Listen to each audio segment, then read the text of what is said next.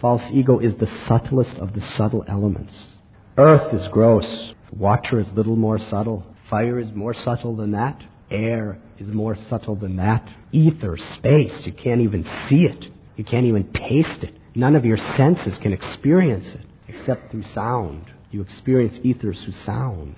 How subtle is the space? Far subtler even than the air.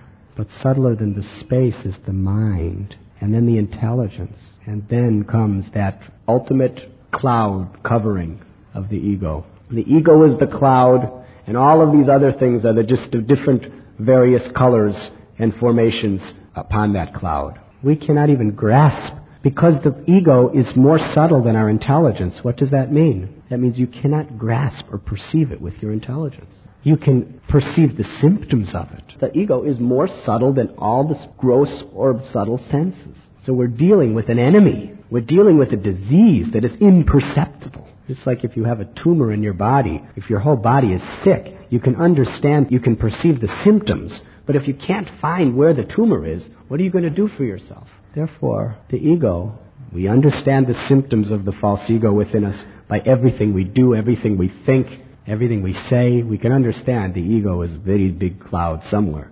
But with our mind, our intelligence, and our senses, we can't find it. We have no power to find exactly how to lift it out. It is only the grace of God that can do this. It is only the power of God which is coming through Guru. It's just like you may not know how to do surgical operation or find your tumor. You have to go to a surgeon who knows. So this is the purpose of a spiritual master. Some people think, I don't need a guru. But it's the first word of their statement means they do.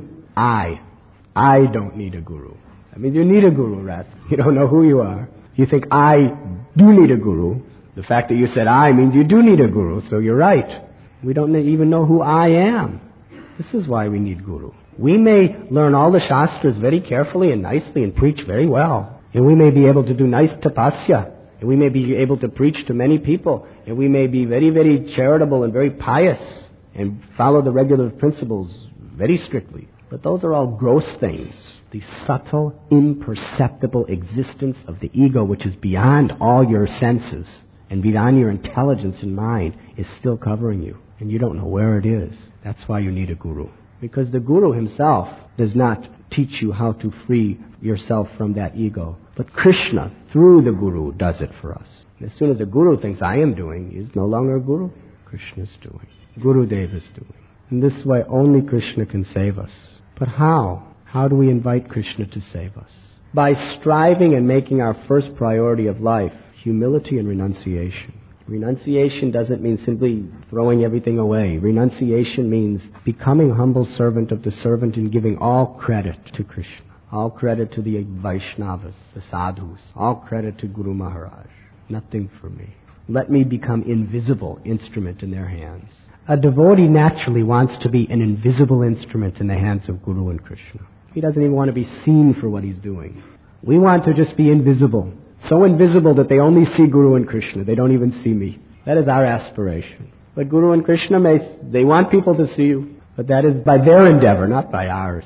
This is Krishna consciousness. This is the actual path back home, back to Godhead, is to strive for this.